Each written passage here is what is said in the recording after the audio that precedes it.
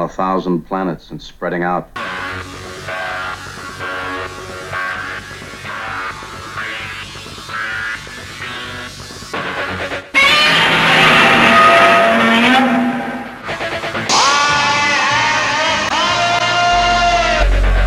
Open the pod bay doors, Hal. Danger, Will Robinson. Danger. Look, up in the sky. It's a bird. It's a plane. To the Batmobiles. May the Force be with you. Who is that masked man? Avengers, assemble!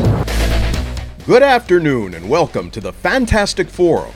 I'm your host, Ulysses E. Campbell. As always, we'll start the show with some genre-related news. Supergirl on the CW will conclude with Season 6. In a statement, star Melissa Benoist wrote, "To say it has been an honor portraying this iconic character would be a massive understatement. Seeing the incredible impact the show has had on young girls around the world has always left me humbled and speechless. What she stands for pushes all of us to be better. She has changed my life for the better, and I'm forever grateful. I'm so excited that we get to plan our conclusion to this amazing journey, and I cannot wait for you to see what we have in store. I promise we're going to make it one hell of a final season." The show returns to production in Vancouver this fall for a debut sometime in 2021. Samuel L. Jackson will return to the role of Nick Fury in a new Marvel series produced by Kyle Bradstreet and currently in development at Disney+.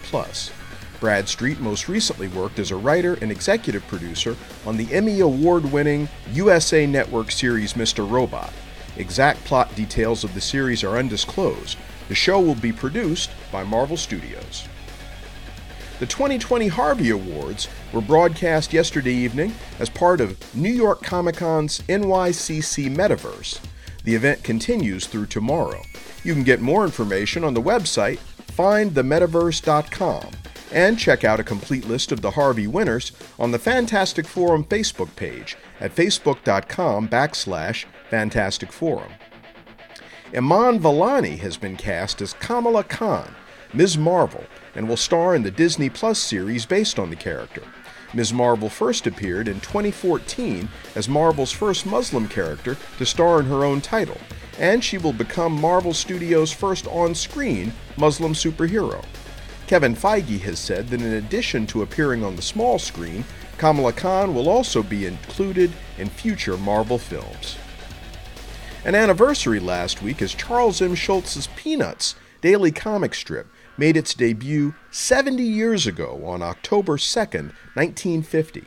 The strip introduced such beloved characters as Charlie Brown and Snoopy. It also spawned several animated feature films, as well as award-winning iconic holiday cartoon specials that are still staples of the Halloween and Christmas seasons. We're saddened to learn of the passing of Joaquin Salvador Lavado Tejon, better known by his pen name, Quinto. He was an Argentine-Spanish cartoonist and the creator of the popular Latin American comic strip Mafalda. He was 88. Today, we're talking about all that as well as some of our favorite and not-so-favorite moments from comics. And joining me today are Sherin Nicole and Drew Bittner and Julian Lytle. Welcome to the show, everybody. Hey. Hey. So, before we get to what I was looking at as the main topic for today, it's been a couple of weeks since we've done a new episode, and there's been a lot of stuff that's happened in the interim period. And I thought that we would just mention a few of these things. One is... Oh, wait, stop. Before we do that, I'm sorry. Julian Lytle. I just have to give kudos to you, man, because there is a comic that is out right now. In fact, it just dropped. It is Legend of the Swamp Thing, Halloween Spectacular, 48-page giant. And who has a story in there but FF panelist Julian Lytle? Woo! Congratulations, Julian Lytle. Thank you. That is true. I have a story. It was a lot of work. We get them checks, man. Get them checks. And I hopefully this is merely the start of something else for you. Hopefully it is. Then I might have stopped being on the show, though. The one thing you're not gonna do is get brand new. I ain't worried about being brand new.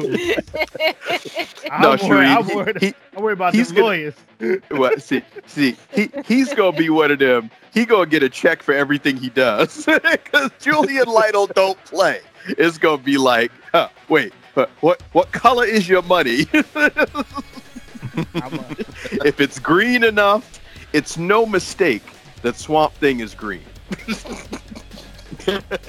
That is no mistake here. For Julian, he's made of money. You know, it's like we go see it. He gonna be doing people like Green Arrow, Green Lantern, Swamp Thing. You know, it's like. I mean, what you trying to say? Is that really the way? That's the way we traveling? Nah, I'm just trying not to get in trouble. That's it. That's all. Yeah, you don't want the. Well, you know, there's not really DC ninjas, but you don't want whatever version that DC has. AT&T ninjas is serious. Oh no, AT&T definitely has ninjas. Well, they might have samurai, you know, because Disney got ninjas. They got everything. AT&T. They got cowboys. They got Spetsnaz. They got. It's big business. It's big business, and when you represent a corporate entity like that, you know, essentially your every utterance casts some doubt and suspicion, potentially casts doubt and suspicion on them. You represent them because they're paying you. Yes. So that is, I absolutely appreciate that. And were the time to come when you could no longer continue to get checks and do this show, I would shed actually several tears, but I would applaud you for continuing to get the checks because Julian Lytle knows what side his bread is buttered on. He could do the show. He just couldn't talk DC. He could talk all the other things. Well, that's another way to go.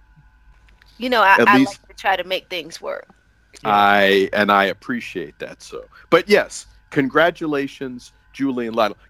Well, I'm sorry, I was getting ready to say, can you tell us anything about the story? Well, actually, hell, I'll ask. Can you tell us anything? The comic came out this week, and it's 8 pages, and it's at your local comic book store, or you can buy it digitally at readdc.com. Who did the art? John Timms. He does a lot of work. John. Okay, all right.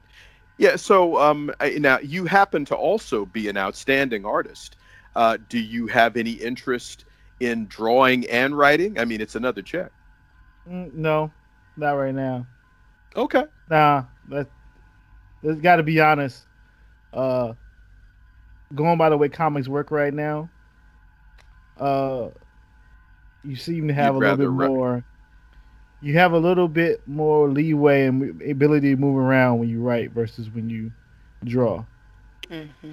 Now, you know, the only thing that surprised, and you've mentioned that before, but the only thing that surprises me about that is my perception, and perhaps it's a dated perception at this point, but my perception has been that it's the artists that, I mean, although today, a lot of the time, writers are what have people actually buying the books, but at least at one point, it was the artists. And if a book looked a certain way, you know, yeah. You call that the 90s. Yeah. You got some superstar writers now, too. I mean, the fact that you even know some of these people's names. Well, either way, it's a hell of an accomplishment. And damn proud to know you, my friend. Thanks. Mm-hmm. Yeah. So anyway, the moral of this is Legend of the Swamp Thing, Halloween Spectacular, 48-page giant, Julian Lytle and John Timms. You know, entertain yourself. Check it out because you know it's going to be good stuff. So, the Supergirl on the CW, season 6, going to be the last season. How do we feel about that? I think that they're at a point where they don't have much else left to say. And I don't know if the CW can have a Superman show and a Supergirl show when a large part of the Supergirl show was basically doing Superman stories, but with Supergirl instead of Superman. Yeah. I did notice that. Yeah, like it's almost like Superman wasn't Superman for all those years because all his stories happened around Supergirl. So, yeah, like her main villain is still even Lex Luthor. Like, what are you gonna like? I just hope they're able to transition some of the side characters to other shows if they want to stay around and continue to get paychecks. Like I like John Jones. They could just put him in every show. He could be the Lieutenant Worf of Drew said, DC. Drew said, y'all didn't hear it. Drew said, nah. He's a good actor. I don't care. I want him to stay around. I need people who can emote. Definitely stay around. We're just not overkill, but it has always been extremely tickling to me, because I remember the first time you told me, I don't know what Superman's been doing all this time, because Supergirl has all his stories. That was kind of funny. But you know that when they did that, what was it? The Alan Moore story about the flower that sticks to your chest. Mm-hmm. Where the man has everything. Yeah. Exactly, yeah. When they did that, a Supergirl, I was done. I was like, this isn't a Supergirl story. No, this is absolutely a Superman story. They've refused to tell Supergirl stories, but they did the same with Green Batman. They stole some of my favorite storylines from Batman. So I guess they just felt like they had to steal from the.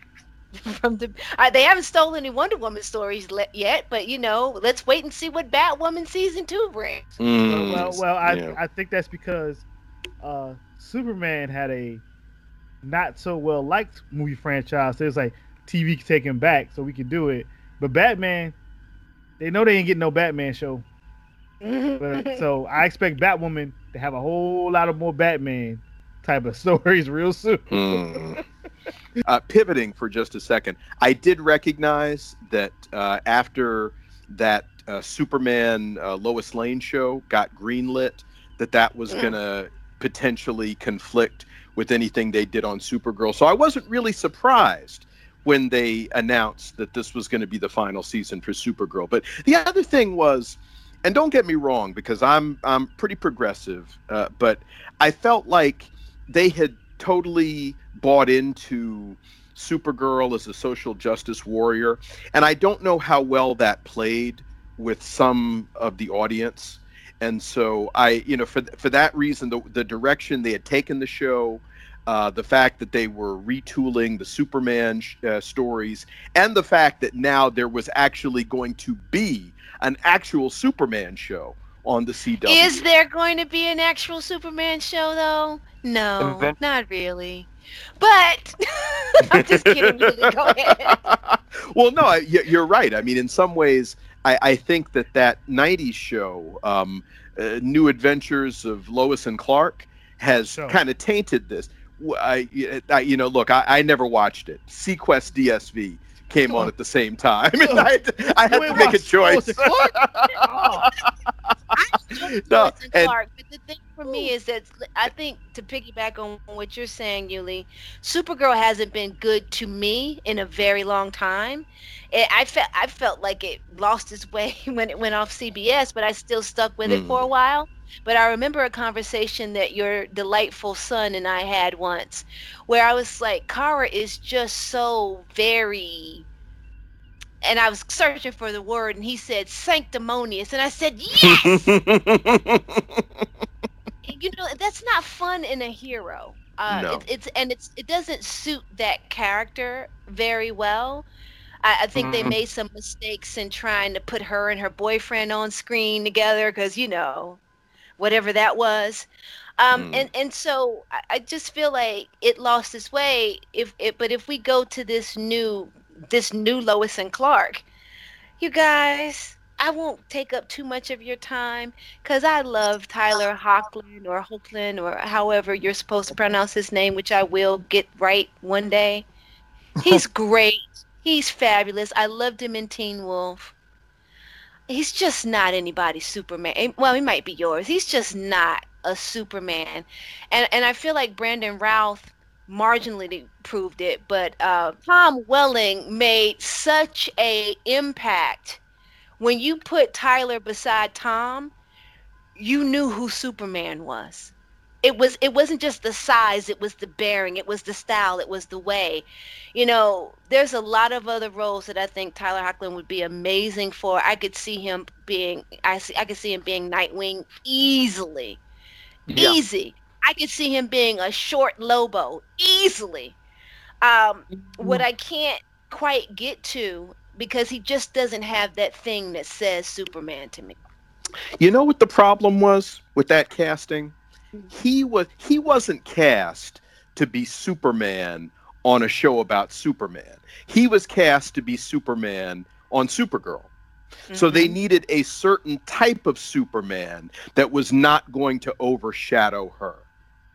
I mean, this is why in the 1984 film, I think it was, Supergirl with Helen Slater, they only had a picture of Christopher Reeve as opposed to actually having Christopher Reeve. You couldn't have Chris Reeve in that movie because he'd have taken over the movie. Even in a cameo, he'd have taken over that movie. But that was the problem. He's perfect if you notice even on the first season of that show, when it was on CBS, they didn't even have a guy. He was just we're going to give you a silhouette. We're going to do this day. Yeah, but no, on a show about Supergirl, you cast a different guy. And it's just unfortunate that they stuck with that casting, because what they really should have done was they should have recast when they decided to do a standalone Superman show. Well, lest we beat this dead horse too long, you're listening to Fantastic Forum on WERA 96.7 FM and streaming online via WERA.FM. We are your community radio station. I'm Ulysses E. Campbell. I'm joined today by Julian Lytle, Drew Bittner, and Sherin Nicole. We've just been talking a little bit about the impending cancellation of Supergirl on the CW following the conclusion of its 6th season, which God only knows when that is going to be coming based on COVID. The other thing that I wanted to mention, speaking of COVID, is it's gotten to the point where now I've quit reporting on it in terms of everything being pushed back and pushed back and pushed back. But I did see a story today in Variety where they were talking about how eventually, assuming that everything comes back, because who knows what in the heck is going to happen. We've seen the Regal cinema chain determining that they are closing down. Could be that when this pandemic ends, the entertainment industry is dramatically different. But the story that I saw in Variety was that Marvel and DC movies will potentially flood theaters in 2021 and 2022 if they can be made in time. And, there's some that are already in the can. There's some that are in production. But, this Dune has been moved back. Batman has been moved back. The Flash has been moved back. Wonder Woman 84 has been moved back. Black Widow. You've got, it's crazy. What do we think about this? You can't go to the movie theater, so they gotta push everything back. Not to sound cynical, but like once Regal Cinema closed all their theaters in 2 countries, they gotta push everything back. And technically, I don't like. What else is there to do than just push them back? Because we gotta make a whole year wash. I still don't think it's financially feasible to put these movies out on video on demand when they cost, like, some of these movies cost $250 million. Like, and as much as the global market is very important in terms of the grosses, but it has that nice cushion in the fact that America spends a lot of money on entertainment, and we'll spend $20 to see a movie. So, it can make the rest $700 and whatever $1 million globally from all the other countries, as long as they can make that 300 here. And if you can't make that 300 million here, then yo, you gotta put it off. Like, I just don't know if the theaters will be able to survive such delays. Yeah, yeah. Well, and even the production delays, because I understand that, I mean, again, while there are some films that are in the can, I mean, you had stuff like The Eternals and Shang-Chi and The Legend of the Ten Rings, that weren't even, I mean, they had started production, but well, okay, excuse me. I understand The Eternals actually is they finished principal for production on that, yeah. But Shang-Chi was like midway through production, and then you had stuff like Thor: Love and Thunder and this Spider-Man sequel, but you're right. It all hinges on what happens with the entertainment industry and particularly theaters. Because I don't think that things have worked out as well as Disney had hoped, say with the digital release of Mulan, and and that was a pretty safe bet. I mean, because they were able to release that in theaters over in the Asian market, and but I'll tell you what. My daughter isn't home from school. My wife hasn't been making noise about it. I haven't sprung the $30 to see Mulan, and if I wait another month and a half, it'll be on regular Disney Plus, and I can just watch it, So, I don't know that the whole digital release thing. I mean, it worked out okay for Hamilton, but how many movies are Hamilton? I mean, that was a unique case. I don't know that the model for releasing things through a streaming service for first run is going to be one that is as profitable as theatrical release had been, But you're right. I mean, it all depends on, because theaters could go away. They could be gone like the dodo bird at the conclusion of this thing, Well, I think they might go away until a point where it becomes more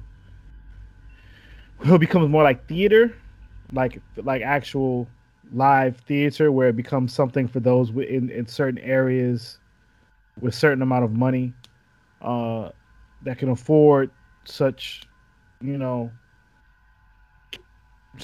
as going to a movie and spending $30 to see something with crazy seats and a bunch of big speakers. Hopefully they can pivot and make more drive-ins, because actually those things should have never went away, but nobody could see the forest for the trees. But I think that would actually help in the long term, because I think a lot of people was starting to not like going to the theaters anyway, because they didn't want to sit around people making a bunch of noise and always looking at their phone. But if everybody's in their own car, everybody can enjoy the movie the way they want to. But I mean, I was thinking about this back in the beginning of this whole disaster, that they should use the summertime to launch pop-up drive-ins in parking lots and things, and that way they can still sell concessions. They can still, move some tickets. They can still sell some movie space, but none of them did that. And to this day, I don't know why Regal, AMC, all these others did not even look at this possibility, because there are pop-up cinemas that cities like Alexandria do. There have been pop-up, drive-ins and movie theaters in Shirlington and Fairfax. And, why can't they do this? They have the resources. They just didn't do it. I think Alamo Drafthouse has, with their theaters and the theaters that have different parking lots and stuff. I don't know. It might be too costly in terms of how much they're paying for rent in the places they have with their physical locations. If they have the amount of money, cash flow, to then rent out other places and still pay rent. Well, I think the other element to that, and I'm just going to take a stab at this, based on my knee jerk. I think part of the problem is the multiplex concept, because I remember when all of a sudden you could go to one theater and, one building rather, and they'd have 20 different theaters showing 15 different movies, and so even, those big releases that were on, it might be on a couple of screens in the place. The show times are staggered. You've got it in IMAX and 3D and all this. If you can do a pop-up drive-in, first thing is you got to wait until it's night, because you can't do that during the day at all. Second thing is, how many cars are you going to be able to get in where there's a good enough view? I mean, my wife and I went to a pop-up screening of Woke during the summer, and it was cool. It was out at RFK Stadium, but we got hooked up, and we were in the very front. But I'll tell you something: if somebody had been in the back seat, they wouldn't necessarily have been able to hear or see as well. I don't know about the cars behind us, how well they could see. And even so, you weren't going to be able to get but so many vehicles on that lot, So I don't know how much of a money-making proposition in comparison to the existing multiplex model.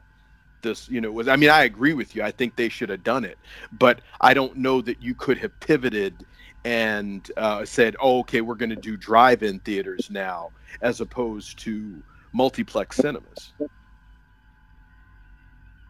Okay, Drew, I hear you trying to say something. No, those are all good points, and certainly, the cash flow from a pop-up movie theater like a drive-in would be vastly less than they'd get from selling seats inside theaters. I think the upside is it maintains their brand. It gives them the opportunity to sell concessions, and yeah, there's a lot of logistical issues, but these are the sorts of things that you can work out if you at least pilot some of these things early on. If they try to pilot testing some of this in April or whatever. Mm-hmm.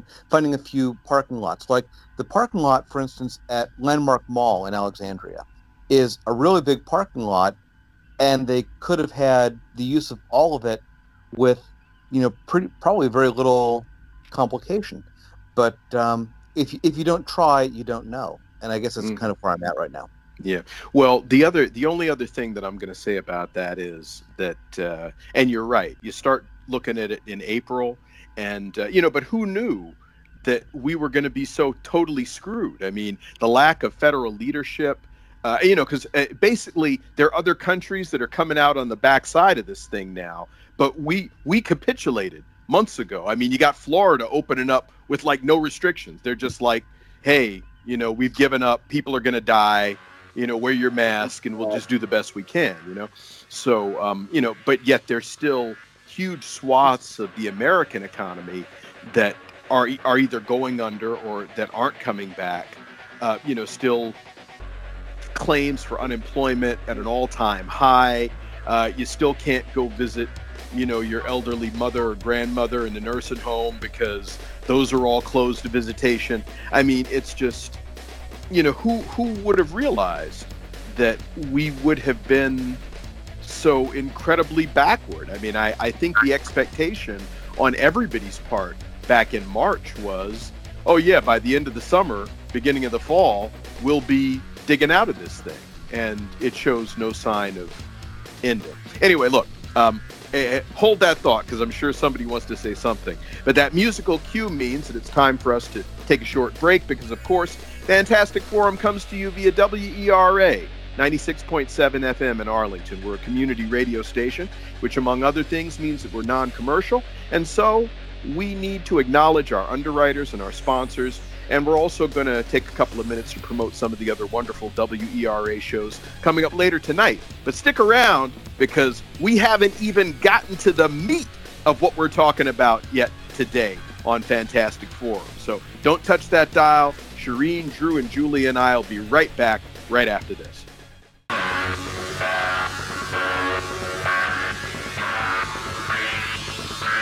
And welcome back to Fantastic Forum on WERA 96.7 FM and streaming online via WERA.FM.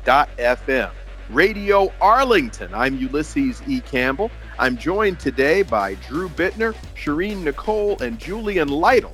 And we were just talking a little bit about the flood of these comic book movies that are due to come out at this point in 2021 and 2022 if they could be finished. And that sort of morphed into a conversation about the entertainment industry, specifically theaters. So did anybody else have anything that they wanted to say about that? I think that the production side will be fine as they're working out how to film safely. And I also think certain people will probably move productions to other countries that have way less cases and better handling and better, like, I guess, healthcare and such to take care of the performers and the crew. So I think in the end, the production is going to start ramping up pretty soon. It's just, I think it's going to cost a lot of money in local economies that will shoot here, unless you shoot on Tyler Perry Studios, because he's been filming for the last 2 months. Well, there's a safe way to do it if you can sequester everybody. I mean, I think Tyler Perry is pretty much the gold standard when it comes to that, and he's really going to teach Hollywood something in this. You know, one of the things that I think is going to be fascinating is what comes out of all this, because Julian, as you point out, the industries are going to have to adapt, and if you are nimble enough and you are able to take advantage of certain elements, whether that is shooting overseas and countries that have fewer cases, or being able to sequester your crew and your cast in some remote location or on a large lot like Tyler Perry has in Atlanta. There are ways to go about doing it safely. And I think that we've seen some examples of that. And of course, depending on the persistence of all of this, certainly, because it's a choice between these industries going under or surviving somehow. And I think everybody is going to be interested in them surviving somehow. The American film industry is just too important to Americans. And, it's too big a deal in terms of being able to offer a respite from your cares and your worries. And so I think we'll have to see. The other thing that I had wanted to mention was the 70th anniversary of the debut of the Peanuts comic strip. Charles M. Schultz syndicated cartoon about Charlie Brown and Snoopy and Linus and Lucy and all the Peanuts gang made its daily comic strip debut 70 years ago on October 2nd, 1950. And this strip culturally was so big, so important, gave us so many great characters, great moments. I just thought that it was worthy of mention. I mean, I realize some of these young kids out there, they don't necessarily know from Charlie Brown. I'd watch The Great Pumpkin and Charlie Brown Christmas, some of the movies. It was just a great thing. It was a big deal. And I mean, it was honestly one of the first comic strips that I think had been commercialized that way, and so much had been done with it. And I don't think you can really overestimate the impact that, like, a Charlie Brown Christmas had. It really created the whole industry of seasonal specials, followed by, It's the Great Pumpkin, Charlie Brown, and then all the Rankin Bass specials that came out, around the same time. And I mean, all these things together just, created a whole feeling around the holidays that it would be a very different world if that had never existed.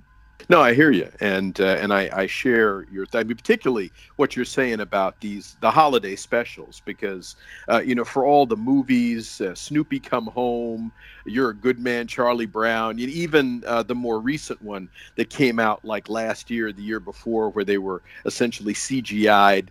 It was a Charlie Brown Christmas, and that Charlie Brown Halloween special, it's a Great Pumpkin Charlie Brown, that really put those things on the map. I mean, in fact, to this instant, you can't go through Christmas without checking out Charlie Brown Christmas. And the fact that the producer went and got jazz musicians to do some of the score for these things, I mean, they were really very cleverly put together. and they hold up despite the fact that, because I remember being a kid, and the very first time that Charlie Brown Christmas special came on, I was sitting in front of the TV watching it. So, the fact that it's held up over time, I think is just very worthy of note. So, absolutely, we have to observe such an august anniversary. But I do, because I kind of liked the topic that I'd wanted to talk about today.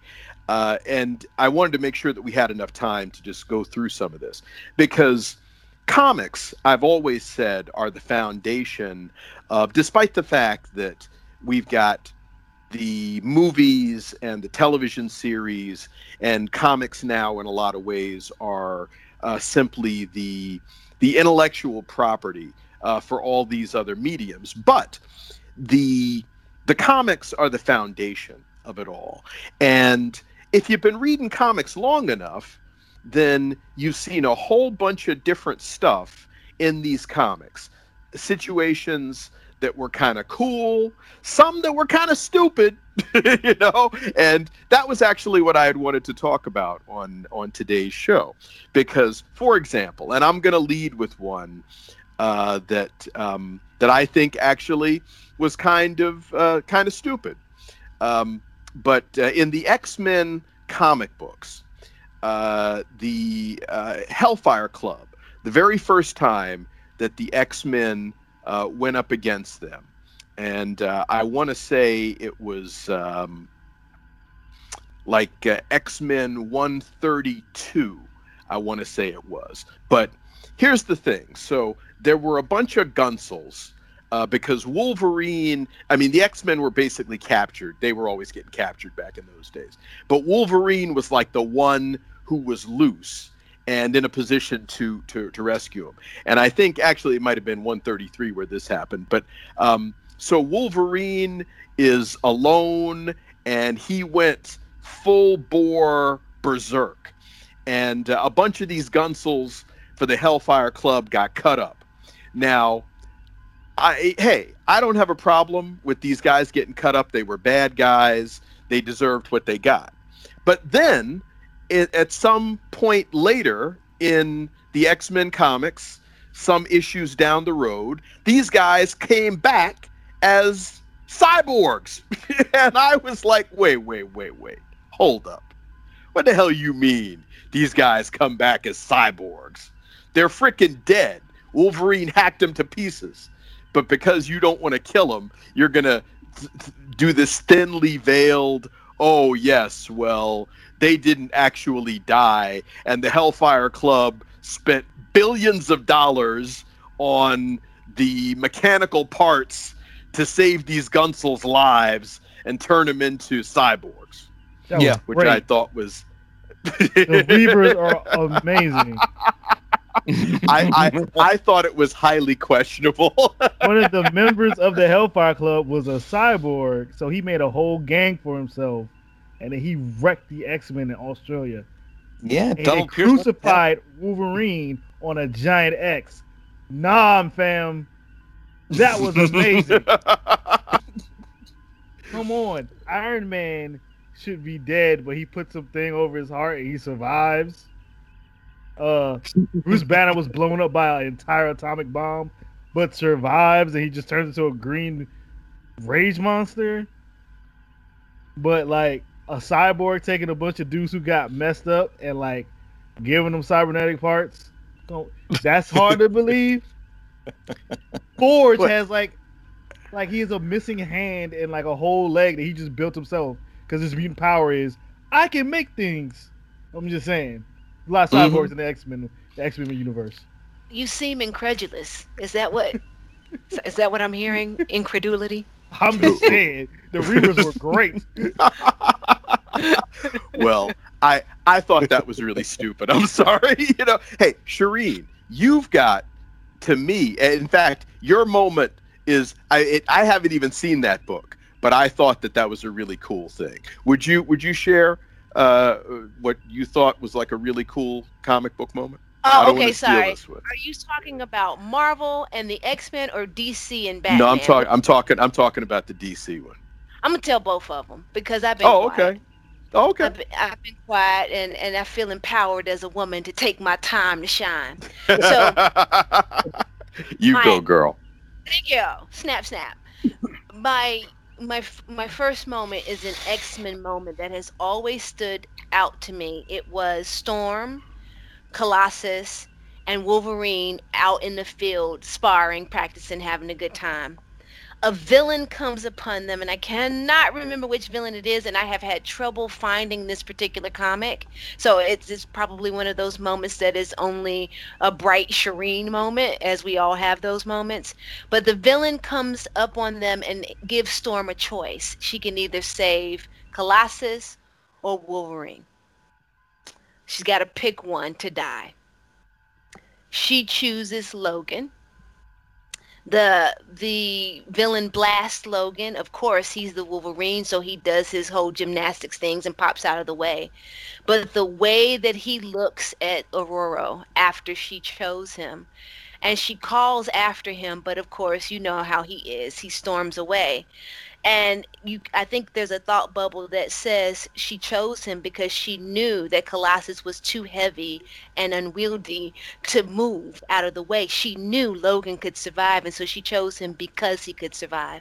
I have always loved that moment. It just shows how we can misunderstand each other, how sometimes the thing that people most admire about us becomes the thing that we believe is our shortcoming. So that's one. The moment that Ulysses wanted me to talk about is a DC Comics moment. It is one of my favorite of all time because it is so mad ridiculous. The Joker has died, people. He's dead. Batman is like, yo, I feel okay about this. Like he's not he's not celebrating, but he feels fine, you know? He's like, okay. Like he feels like he can rest. You understand? He feels like, okay. And much like, you know, we would feel on election day if things go the way we'd like, he feels like he can rest a little bit. I mean, there's still a whole cadre of villains out there, but, you know, your greatest nemesis is gone. Anyway, they come up with a problem. There's a problem, and there's only one person in all of humanity who can help Batman solve that problem, right? And it's that's Joker. The Joker. Yeah. But he's dead. But he's dead. So there's only one thing that Batman can do. We know he doesn't believe in magic or resurrection or voodoo or nothing. So it's the Lazarus Pit. Now, we all know that the Lazarus Pit, when you first come out of it, makes you go mad. So we're scared to death to see what Joker comes out of this pit. Batman puts the body of the Joker in the Lazarus Pit. The Joker comes out of the Lazarus Pit, and he's sane. Why? Because only sane people come out mad. So a mad person comes out sane. And the first thing Joker does is cover his mouth and say, "Oh dear God, what have I done?" It is I remember that. That was That fire. is so cool. That is so fire. cool. favorite. Well, first he's like, I feel strange. It was like It's called clarity, son. That's strange feeling. That is clarity. Oh my God. It's just brilliant. I should know who wrote that. I'm gonna go find out because I found that comic and I need to go remember who wrote that. But it is my favorite. And I have, of course, we all have other comics moments that are just divine. But those are the two that just because they surprised me, because I really didn't know what was coming. So there you have it. Mm-hmm. Mm-hmm. Hey, so Julian, since you were so derisive of the moment I thought was stupid, you know, and you kind of flipped it though. You're like, no, the Reavers were actually cool. But is there another comic book moment that you thought was really cool? Maybe I can say I think it's stupid. Oh, okay. I have one because a book that a lot of people don't like. It's the last issue of Final Crisis. Darkseid has really screwed up everything. Batman has taken him out by shooting him with the God bullet, which made a lot of people unhappy. But Superman saves the day in the entire issue through creation. So he come back from the future with the Legion of Superheroes. He looked at the Miracle Machine. He memorized it. So he sat down at his Superman drafting table as he keeps what's left of all of creation in a floating fortress of solitude. And he draws up the plans. He has Supergirl and John Stewart build the machine. He puts the rest of all of people in basically Superman ice cubes to protect them while he's building back up creation. And then when Darkseid comes back, because you can't kill a god, Superman sings him away. And see, in my head, Superman is singing the Jacksons' "Can You Feel It?" And then he just wipes away Darkseid. and then like the actual big bad comes out, which is like a vampire monitor stealing the life out of the stories or whatever. It gets all crazy and metatextual, and then like the Green Lantern stake the vampire because but Superman doesn't raise his hand in violence the entire issue. And I was like, that's the most Superman thing I've read that year, because I don't even think All-Star Superman was out that time. It was just amazing to me. And then I had debate and arguments up and down the Eastern Seaboard about why Final Crisis was awesome and why the issue works and why Superman is awesome in that, because he shouldn't have to punch anything to be Superman. You have a superhero comic that doesn't resolve things through violence. It's through creation. And most people ain't working on that level. That's somebody who actually understands the nature of Superman. And may I interject, Julian? Actually, Sherin, before you do that, I'm just going to remind listeners that this is Fantastic Forum on WERA 96.7 FM and streaming online via WERA.FM. We are Arlington. I'm Ulysses E. Campbell. I'm joined today by Julian Lytle, Drew Bittner, and Sherin Nicole. And Sherin was just getting ready to interject something. Yeah, but you jacked it up. I was going to say, can you feel it? Exactly. Can you feel it? Can you feel it? But then, it's irrelevant now because Julie put all that space between it. You know what I'm saying? Everybody remembers he said that, he envisioned Superman singing "Can You Feel It" by the Jacksons. Just say I'm sorry, Ulysses. No, I'm kidding. I'm sorry. I am sorry. I am so sorry. Superman's doing the background I'm vocals sorry. and the lead vocals at the same time. Because he's Superman. It's super ventriloquism. Yes. He might just about some other Superman from other Earths. You know what I'm saying? They could all be in there. Popping, locking. Yeah. Getting their Jackson 5 on with their strong nostrils. Yeah. I can't even pick something I don't like. There's so many things. We could be here for 2-3 hours talking about that. I like talking about stuff we like. There's so much to dislike right now. I enjoy talking about things that just bring us a bit of joy. Like, I don't mean to change the topic, but it kind of is on topic because Julian mentioned All-Star Superman. And as you guys all know, we know who wrote it, but we also know who wrote the script for the animated adaptation, and that was the great Dwayne McDuffie. And I saw the documentary on Dwayne McDuffie for the first time recently at DC Fandom. And you guys, I was sad and crying because of the loss of that great mind, but also so overjoyed at what he gave us and how he's inspired me. So, definitely glasses up, whatever's in your glass, water, milk, whiskey, whatever you need. Glasses up to Dwayne McDuffie. Yeah, really. Yeah, I heard that was a really good documentary, too. Oh my gosh, it's so good. It just touches you, and to hear the way everyone talks about him, to hear how he shaped Milestone, knowing that it was Dennis Cohen's idea, but that McDuffie came in and made it multicultural, and he wrote the Bible, and he did it so fast. Like they said, McDuffie would do stuff so fast, and then he pretend like it took a while because he didn't want to give people a complex, but his wife was like, yeah, he did that yesterday, and that was all it took.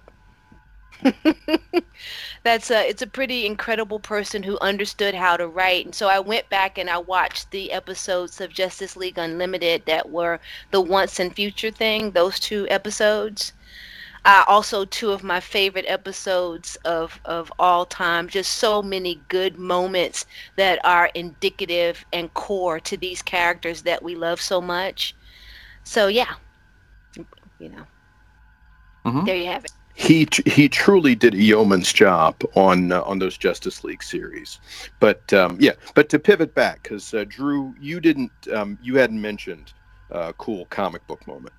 One thing that we can always talk about is, for instance, the original Crisis on Infinite Earths. I mean, I don't think that it had exactly the aftermath in terms of what was done with it afterward that everyone was sort of looking for, but it was a pretty bold move at the time. I mean, the idea of a comic book company essentially taking their entire continuity and mostly trashing it and saying, we're going to just start everything again, and starting with like Man of Steel and a brand new take on Wonder Woman and all these things. I mean, that was a pretty bold move for DC.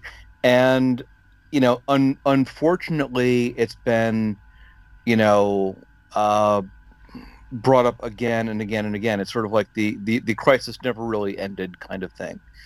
And so it's been cheapened by overuse and repetition, but for what it was at the time, it was a pretty intense thing for comics to, see that happening and be with it happening.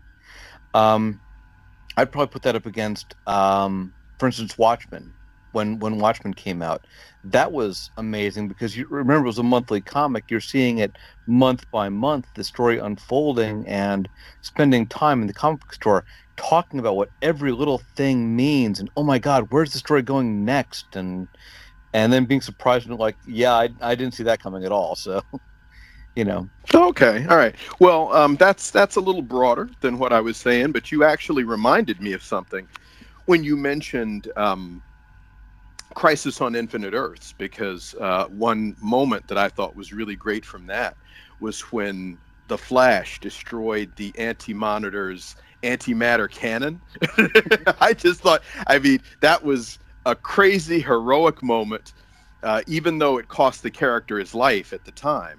There's a certain way that a superhero is supposed to go out.